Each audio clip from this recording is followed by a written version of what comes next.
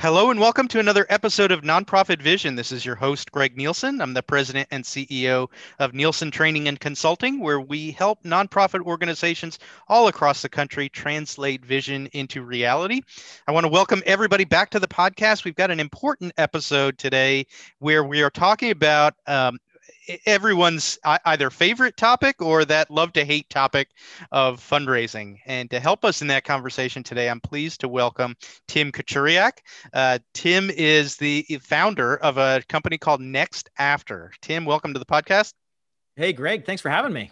Tim, it's a pleasure to have you join us. Tell us a little bit about what Next After does, because I think that's going to help frame the conversation for our listeners around digital fundraising, the transformation that many organizations are in the midst of, voluntarily or otherwise, right now. Yeah, absolutely, Greg. I'm happy to. So Next After is really three things. We are a fundraising research lab. We're a consultancy and we are a training institute. And I'll kind of briefly describe each of those three pieces and how they fit together to form what I believe is our unique value proposition, starting with the research we do. So we do two types of research. The first type, which I refer to more as like forensic research, where we're analyzing large amounts of data across the nonprofit sector. And what we're looking for in the data is patterns that lead to opportunities to unlock greater digital fundraising performance. So we're hyper focused around digital. We believe, like many, it is the future of fundraising, but it's still yet an underdeveloped opportunity within many organizations in the space. The challenge that we've run into with our research is that the kind of data we're most interested in analyzing either does not exist or it's not readily accessible. And that's because what we're most interested in is trying to experience the charity, the nonprofit, the NGO from the donor's point of view. So we found to get that perspective, the easiest way is simply by becoming donors ourselves. And so that's what we do. About 4 or 5 times a year, we'll launch one of these major mystery donor studies where we'll subscribe to hundreds of different organizations across the sector. And we'll subscribe to all their communications, and then we'll monitor what they send us. Every email, text message, voicemail, we've got boxes of direct mail stacked to the ceiling. We analyze those pieces of correspondence, we document them, and we wait for the organizations to invite us to become a financial partner by giving a donation. And when they do that, we go online to their website, and we'll give a donation as small as $20, as large as $5,000. And then we continue to monitor how they communicate and engage with us over time. Greg, it is absolutely fascinating. What's always interesting is just how wildly varying the communication experience is from organization to organization. And so when we do these studies, inevitably we'll have 2 or 3 organizations that are similar in terms of their size, their scope, their area of focus, and they've got 2 radically different communication processes. So when we see that, we say, okay, if organization A is doing one thing and organization B is doing something else, how do we know what works best? So we'll take a lot of the insights that we glean from the mystery donor studies, and we'll use it to power the other kind of research we do, which is applied research. And that's where we're using the web as not just a channel, but as a platform, a laboratory where we can run rigorous scientific experiments to figure out what works and what doesn't work. And to date, I think we've documented, we're just closing in on 3,000 different online fundraising experiments across a whole range of different organizations. And then what we do is we try to mine the insights contained within that data and say, what are the universal transferable principles that we could use to help other nonprofits? And the 2 ways we help is with our Next After Institute, which is the training and equipping arm of Next After. We develop tons of resources. Most of them are free.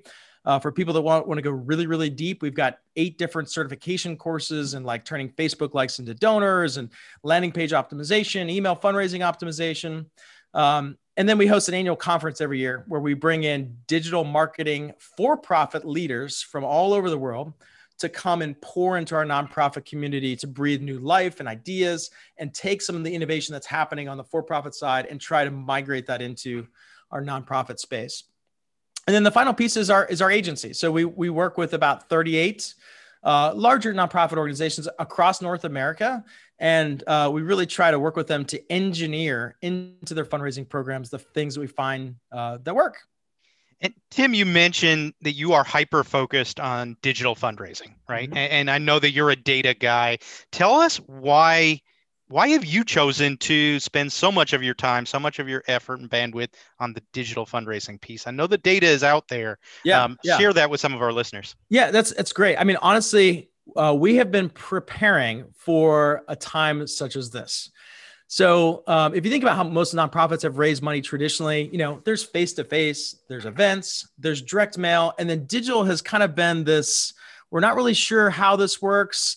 People have kind of dipped their toes in the water, but this past year with the global pandemic and everything from fundraising events to major donor, face-to-face meetings, all kind of being put on hold, many nonprofits had turned to the internet. And Blackbaud recently published the Charitable Giving Report. And every year they analyze, I think it's about $40 billion worth of giving that flows through their CRM technology. And what they notice is that actually in 2020, during the pandemic, total giving actually went up 2% year over year compared to 2019, which pretty is good. Not bad. Not bad. Better than a lot of us would have guessed. Yeah. Yes. But digital fundraising went up 21% year over year. And for the first time ever, digital now represents more than 10% of total giving to nonprofits. Actually, last year it was 13%. It never crossed 10%. So it's kind of like, everything has led to this moment where nonprofits are finally being forced to embrace digital transformation. And we're really excited because we're kind of like ahead of that a little bit. Tim, when you talk about digital fundraising, digital transformation, I just want to be clear, what are we talking about? So, everyone's familiar with, I go onto the website, I hit the donate now button, I enter my credit card information, I make a contribution.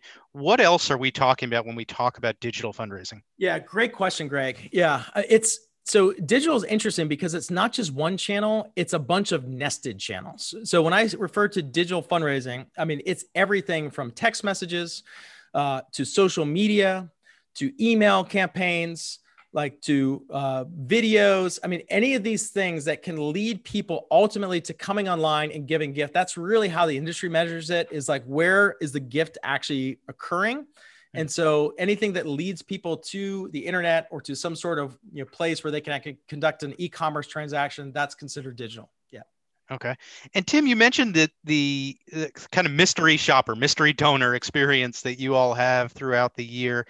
I like talking about things from a strengths-based perspective. So when you think about the communications that you've received from nonprofits through that, through those efforts, what have been some of the best practices that you've seen? What has really connected with you and your team?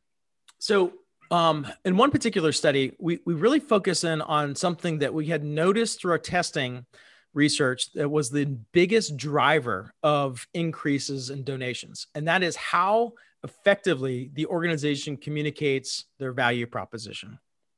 And to define value proposition, because it's not a term that's often thrown around in the nonprofit space, I would suggest that at a very high level, right, the donor is constantly weighing the perceived value of giving a donation versus the perceived cost, right?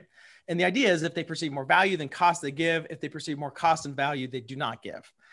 And so we have been working on trying to find ways to decode the value proposition. And what we've identified is that there's like 4 key components to an effective value proposition. The first one is appeal, meaning whatever it is that you're actually conveying in terms of the impact the donor can have through their gift to your organization must be something that people like, that they want. It's a change they want to see made in the world.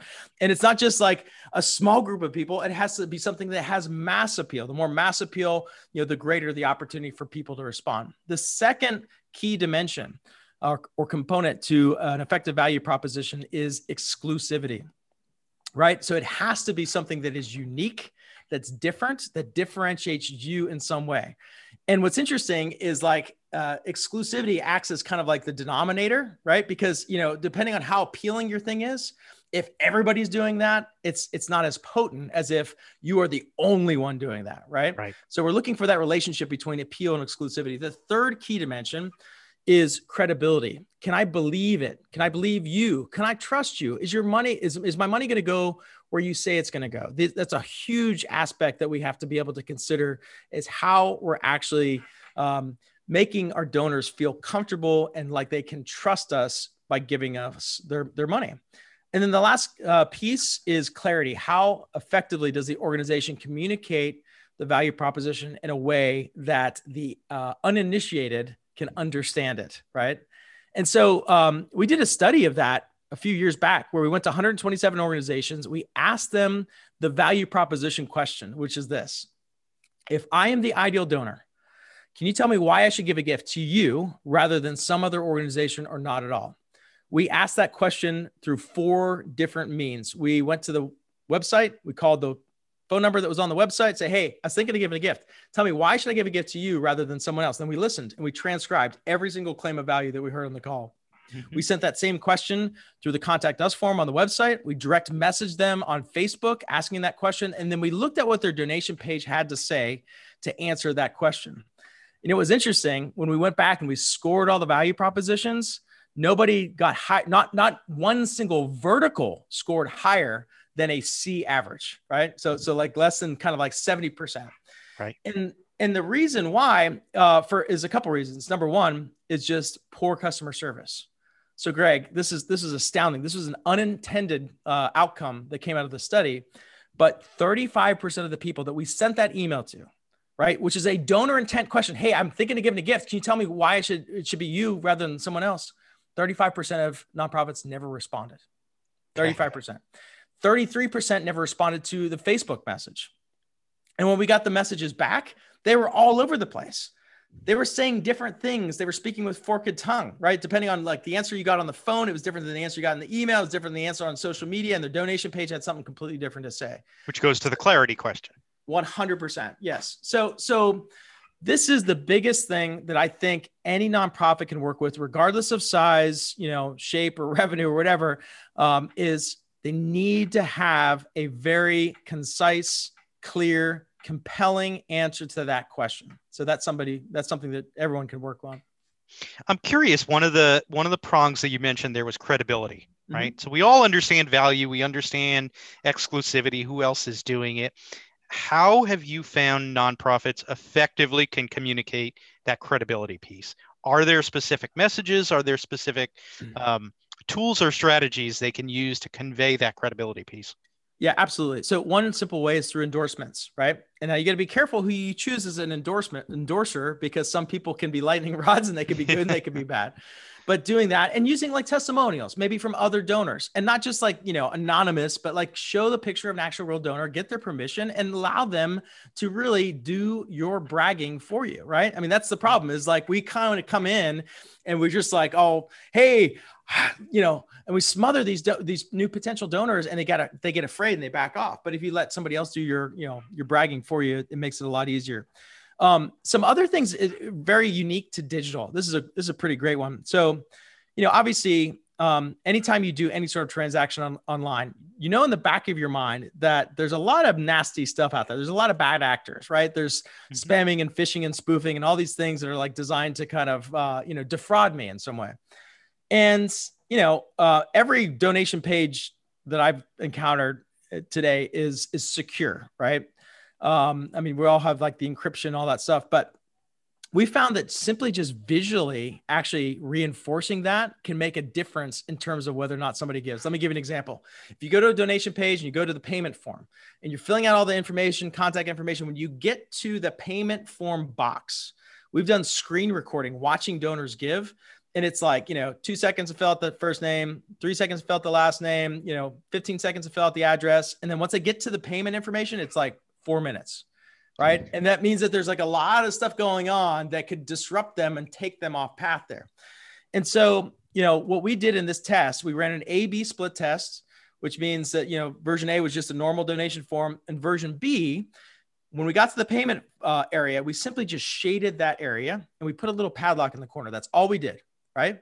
And we ran an A/B split test, and that little shaded padlock produce a 16% increase in donations simply by making that one move. So there's visual things we could do to reinforce the fact that, this is safe.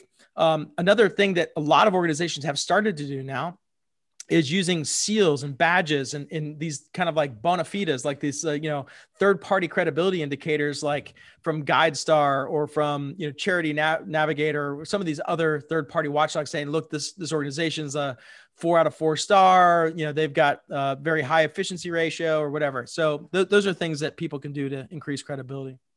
So you mentioned that value proposition, and clearly communicating value proposition is a statistically proven driver of new donations, right? That's right. I'm curious about recurring donations. We Yeah. all know as nonprofit leaders, far better to retain those who are already our supporters rather than have to go through that constant churn of identifying new donors.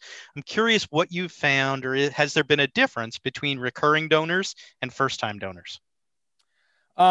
There is a difference between those donors. And what's holding back most organizations from acquiring more of them is that we don't do a good enough job with adding clarity as to the reason why somebody should choose giving a recurring gift versus a one-time gift. If you go to most donation pages, and you go and you get there, you fill out the payment information, they usually have a checkbox. Want to make this recurring? Well, no. You know what I mean? Why? Why would I choose that? Right? Unless I'm super, super, super, super, super committed or passionate, which is like the 0.001%, right? Mm-hmm. So what we've done, we've run different tests to try to actually make it easier for the donor to understand the reasons why they should choose recurring versus one-time gift. Let me give you a couple of examples.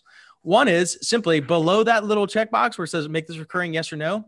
We simply just added 2 lines of text, right? We said, do you know that when you make a recurring gift today, it creates, XXX more impact and XXX more, people are helped, blah, blah, blah, blah, blah, right? And so when we did that, ran our A/B split test, 36% increase in people that chose recurring giving.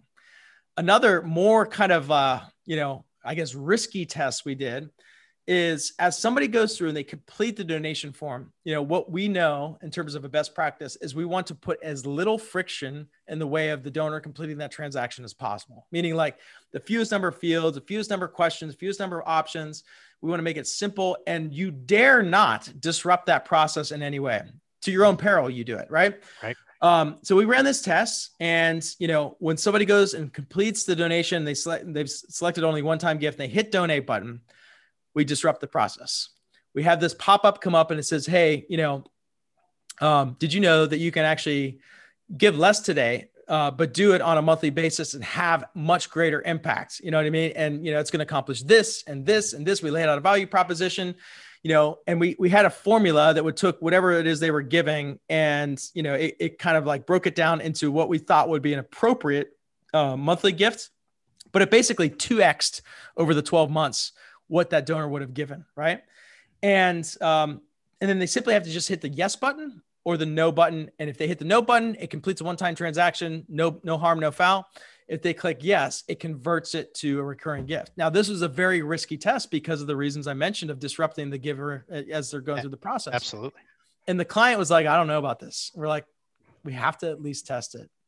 64% increase in recurring donors by doing that. Zero statistical significant impact to whether or not somebody actually gave or not. So it didn't actually dissuade people from completing the transaction and having that pop up. So that was a huge finding, and we've been able to roll it out, and it's led to millions and millions of dollars of new recurring revenue for this client. And I think one of the things that I love about this, so one of the things that really draws me to this is that it is something that nonprofits, as you said, of all shapes and sizes can implement. In many cases, we're talking about a couple of lines of text here or there. We're not talking about, boy, that's a great suggestion, Tim, and if I only had a development staff of 10 more people, I could easily do that, right? So if I'm a nonprofit and I'm sitting here and I'm listening to this and I'm saying, I have a donate page, I have a Facebook page, we're asking for money digitally. Where do I go about starting? How do I start to embrace this transformation and be a little bit smarter about how I'm deploying my resources here? What's the first thing I do? Excellent question. Yeah, excellent. So I'm going to give you 3 things, okay? Every single organization that's listening, these are 3 things you should do. The first one is I want you to go through an exercise where you develop empathy, right? So I want you, if you haven't done this in a long time, it's a great exercise. Go and give a donation to your own organization. Even better yet, have a friend or a spouse or partner or somebody else go and do that activity and just have them kind of like make some observations. And maybe you kind of like approach it with fresh eyes, just kind of like looking at this and saying, this is kind of what my donors go through every day. So that's baseline. That just kind of gets you like ready to go. The second thing I would ask you to do is to write out your answer to the value proposition question, right? If I'm your ideal donor, why should I give to you rather than some other organization or not at all? Write out your most compelling argument. It doesn't matter how long it is, just write out, give evidentials, like help me believe you. If you make a claim saying, well, we're the best in the world, why are you the best? You know what I mean? Like just really make it a compelling, I mean, you're a lawyer, you get this. You need to make an argument. Like a value proposition is an argument for why somebody should say yes rather than saying no. So it has to have, these different dimensions I told you of appeal, exclusivity, credibility, and clarity. So do that. Okay. Once you do that, now you're ready to do the three things. Okay. So those are just warm-ups. The three things are this. We've run lots of donation page tests. And what we found is on the main donation page for most nonprofits, they put as little text or content as possible. They believe that people don't read on the web, which is so untrue. It is the number one thing people do on the internet. And so what we found, actually, this is true across the entire nonprofit industry, less than 25% of people that click the donate button and get to the donation page actually complete the transaction. Why? It's because their mind is not fully made up by the time they've got there. So if you have nothing on the page that's going to convince them or persuade them or move them to continue on with that activity, then you're going to lose, right? So take that value proposition argument you wrote, stick it on the donation page. That's the first thing you need to do. Okay. That should be something anybody could do. If you got WordPress or something, or you have a developer, whatever, just that should be an easy thing to do. Number two, I want to talk about email fundraising. So email is the number one driver of all online revenue. I know like everyone's like, oh, email's passe. Nobody uses email. That's not true. Email is the number one driver of online revenue. So you need to be a really effective email fundraiser. And if you look at your email fundraising appeals, and they look like most nonprofit organizations, they probably have lots of HTML, images, graphics, buttons, lots of design.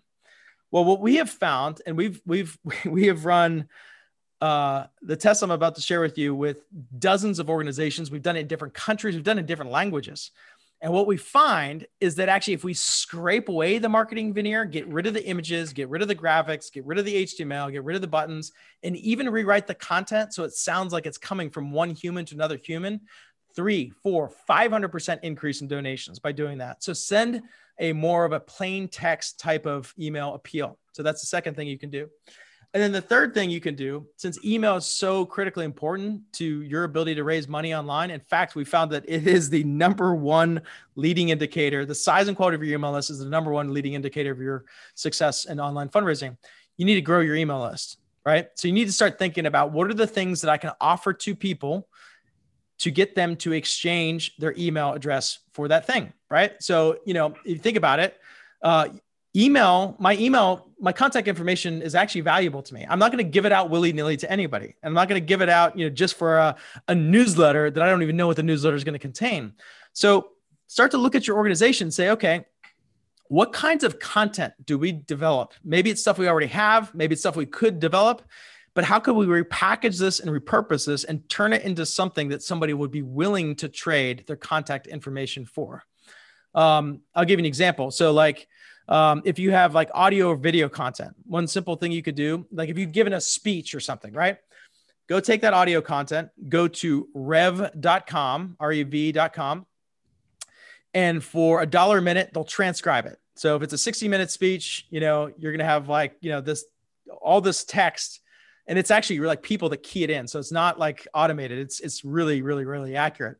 So you've got this text now. And so say, okay, take this text, let's turn this into an ebook. What we found that people love ebooks online, and you can offer them, and you can create a simple little PDF ebooks by taking a speech, transcribing it, maybe doing some light editing or whatever. And then you can go to fiverr.com, and for like $20, you can go get somebody to design your ebook for you. Right. So now you're into this thing for 60 for the transcription, 20 for that. So you're like less than $100, $80, right? And now you've got this ebook. Now this is something you can offer. You can offer it on your website. But most of us probably don't get a lot of traffic. So then the next place you can go is to Facebook, right? Facebook ads is such a great low cost way of reaching an audience that shares affinity to what your organization does. And the reason why is because we have all told Facebook exactly all the things we like. They know us better than we know ourselves. And you can use all those pieces of data to target people that look like your ideal donor. So that's one way to kind of start to grow that email list. Excellent, Tim. And just to follow up on something you said, particularly on the value proposition piece, is I love that. I love that exercise, and what a great opportunity if you're a nonprofit executive to do that with your staff members, do that with your board members. Take a few minutes at the beginning of a board retreat, at the beginning of your next board meeting, pass out index cards, ask that same question on value proposition, see what you get back. I also love the idea of the donor journey. Right. So if you get, your next board meeting, put up on the big screen your donate page, make a small donation, have your board members walk through that with you and give, tangible feedback of what made it more likely for me to donate, what makes it less likely for me to donate. So Tim, I really appreciate those actionable suggestions for nonprofit leaders. Appreciate your time today. For those who want to learn more about Next After, may want to reach out to you directly for some of those resources that you mentioned, some of those services that you were talking about earlier. How can folks get a hold of you and your team? Yeah, I mean, you can find all of our research and all of the resources and more that I mentioned at our website, nextafter.com. And actually, from nextafter.com, you can navigate to the Next After Institute. And as I mentioned, we have 8 different certification courses for people that really want to kind of learn this stuff. Usually those are paid, but we have had 3 very generous sponsors that have made those available. There's 3 of the courses, 3 of our most important courses: Intro to Fundraising Optimization, Landing Page Optimization, and Email Fundraising Optimization. Those are free. So if you go to the website, you can get access to them. They're normally, I think, $400 a piece. So go ahead and take advantage of that while you can. And if you want to connect with me, I'm all over LinkedIn. So you can find me there. There's not a lot of Couturiac. So if you just go and Google Couturiac, my face will pop up, I'm sure. Excellent. Tim, thank you for your time today. I appreciate it. Absolutely, Greg. Thank you so much for having me. Excellent. And for those who are listening on the podcast, really appreciate you coming back week after week. If you're enjoying the podcast, I encourage everybody to visit your favorite podcast platform, Apple Podcasts, Google, Stitcher, whatever you prefer. Leave us a rating, leave us a review, helps the podcast continue to grow and get noticed there. Hope everyone stays safe and stay well out there.